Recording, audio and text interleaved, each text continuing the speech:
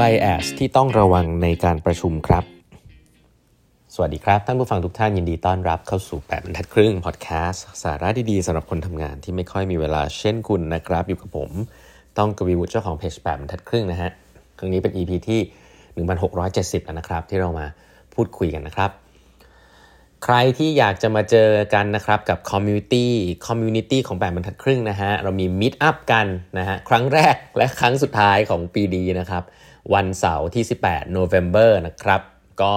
กลุ่มเล็กๆครับคุยเรื่องหนังสือถามตอบกันเป็นกันเองนะฮะไม่ได้มีอเจนดาอะไรชัดเจนนะครับก็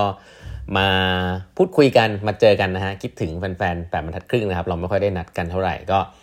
วันสำหรับแฟนๆ8บรรทัดครึ่งเท่านั้นเลยนะฮะก็วันเสาร์ที่18 November นะครับที่ Central World นะฮะดูรายละเอียดได้ใน Facebook Page ของ8บรรทัดครึ่งนะฮะแล้ว Line OA ของ8บรรทัดครึ่งนะฮะสมัครเข้ามาได้เลยนะครับวันนี้เดี๋ยวเล่าต่อนะต่อเนื่องจากครั้งที่แล้วเนาะใครเราพูดเรื่องการสร้างทีมนะฮะการเริ่มเข้าไปพูดถึงการประชุมของการประชุมทีมที่เป็นทีมแบบผู้บริหารระดับสูงอะไรเงี้ยซึ่งเอาไปใช้ได้ในการประชุมทีมด้วยนะครับวันนี้จะมาเล่าต่อถึงการประชุมทีมที่ต้องระมัดระวังเลยนะครับโดยเฉพาะการประชุมทีมที่มีหัวหน้าอยู่ด้วยนะครับมันจะมี bias อยู่ 2-3 เรื่องที่มีความสำคัญมากๆอันแรก groupthink นะอันนี้เคยได้ยินกันไหมฮะน่าจะเคยได้ยินนะ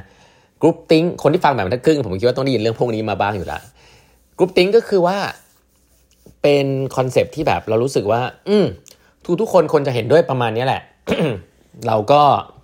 คิดว่าประมาณนี้ก็ประมาณนี้ก็คือว่าคิดกันไปเองว่าคนส่วนใหญ่คิดแบบนี้นะฮะ คิดกันไปเองว่าคนส่วนใหญ่คิดแบบนี้เคยไหมครับเข้าไปอยู่ในห้องประชุมแล้วก็พอถามว่าคิดเห็นกันยังไงก็ยังไม่ค่อยมีใครพูดอะไรกันเท่าไหร่นะเราก็อ่านว่าคนนั้นคิดยังไงคนนี้คิดยังไงใช่ไหม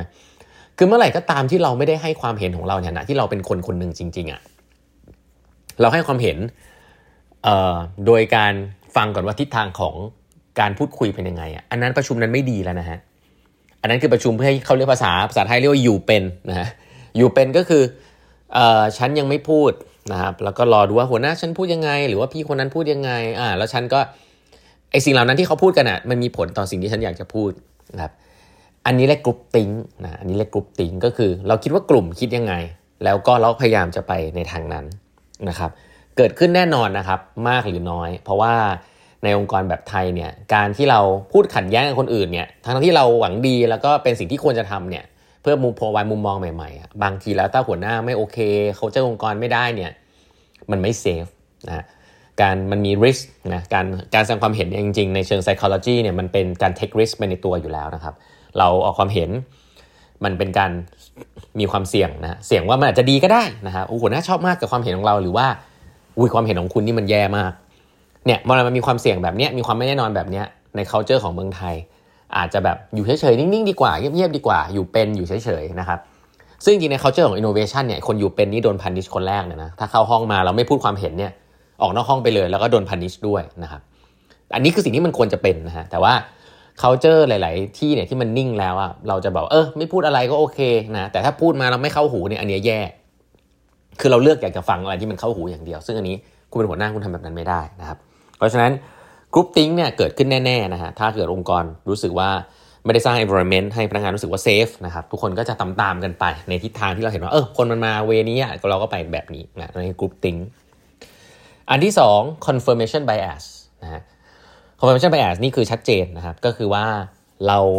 ราพยายามจะเราคิดมาแล้วว่ามันน่าจะเป็นแบบนี้เราก็พยายามจะโน้มน้าวทุกคนให้มันเป็นแบบนี้โดยที่เราไม่ได้ฟังความเห็นของคนอื่นหรือไม่ได้ดูข้อมูลนะฮะเราไม่ได้ดูข้อมูลที่แบบมันจะ against เราไม่ได้สนใจข้อมูลที่มันอาจจะขัดแย้งกับเราจะสนใจกับข้อมูลที่มัน support ความเห็นของเรานะฮะแล้วเราก็เลือกที่จะพูดแค่มุมนั้นนะฮะก็อันนี้คอนเซปต์เลยเรียกว่า confirmation bias ใช้ได้กับทุกเรื่องในโลกใบนี้เลยนะครับ confirmation bias ที่ผมชอบมักจะบอกว่าต้องมันเป็นสิ่งที่เกิดขึ้นแน่ๆนะครับก็คือการเซิร์ชข้อมูลในอินเทอร์เน็ตนะฮะคุณเชื่อไหมฮะว่าคุณอยากได้เมสเสจแบบไหนคุณเซิร์ชคุณเจอนะครับเช่นถ้าคุณเชื่อว่าโลกใบนี้กลมนะอันนี้เบสิกนะคุณก็เจอว่าโลกมันกลมนะข้อมูลทางวิทยาศาสตร์เต็มไปหมดแต่ถ้าคุณเชื่อว่าโลกใบนี้มันแบนนะปัจจุบันก็จะอาจจะยังมีข้อมูลกลุ่มข้อมูลบางชุดนะฮะที่บอกว่าโลกใบนี้แบนอยู่เลยนะครับถ้าคุณ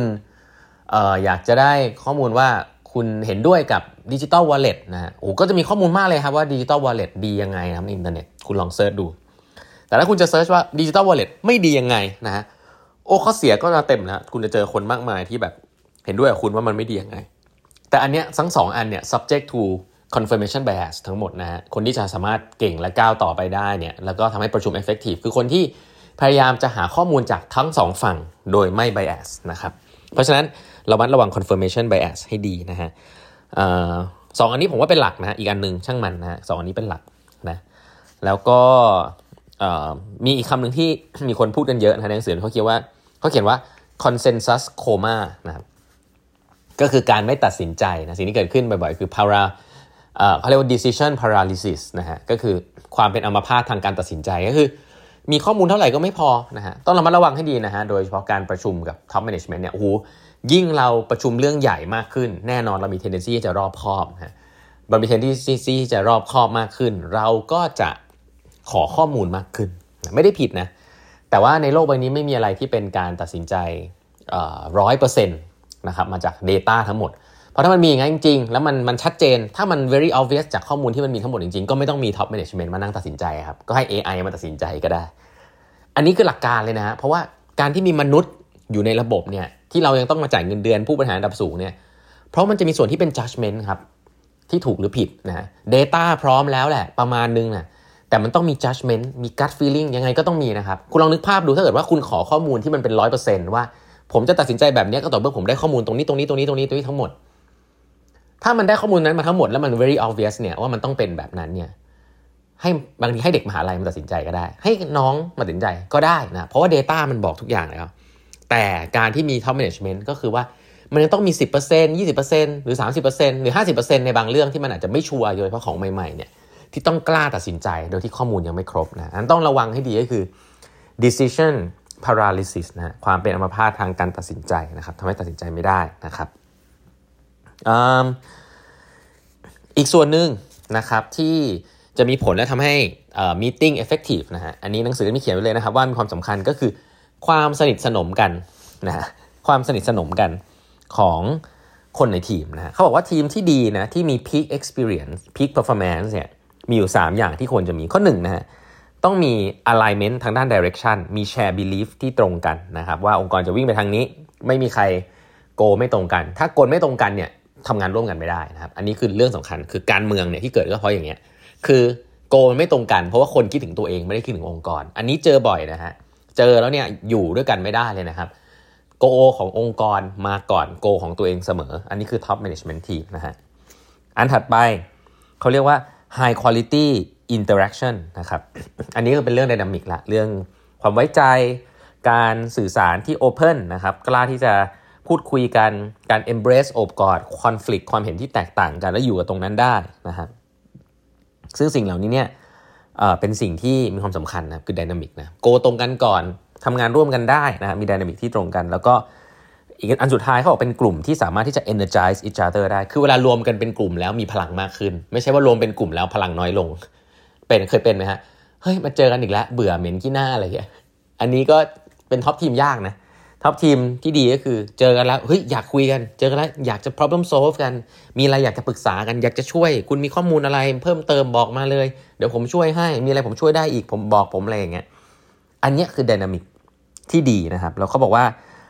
องค์กรที่มี safe zone แบบนี้ที่คนสามารถพูดคุยกันได้แบบนี้แล้วมีเป้าหมายตรงกันเนี่ยถ้าresearch โชว์นะฮะว่าแค่ 20% improvement นะครับก็ทำให้ productivity เนี่ยขึ้นแบบ double เลยนะฮะอันนี้คือ research อันไหนไม่รู้แหละหนังสือเล่มนี้เขียนไว้นะครับก็ลองไปปรับดูได้ครับว่าทีมงานของคุณเป็นแบบนั้นหรือเปล่านะฮะเดี๋ยวมีรายละเอียดเล่าให้ฟังอีกเยอะเลยนะครับเดี๋ยวเล่าให้ฟังตอนต่อไปนะฮะวันนี้เวลาหมดแล้วนะครับฝากกด subscribe แบบทัดครึ่ง podcast นะฮะเดี๋ยวพบกันใหม่พรุ่งนี้นะครับสวัสดีครับ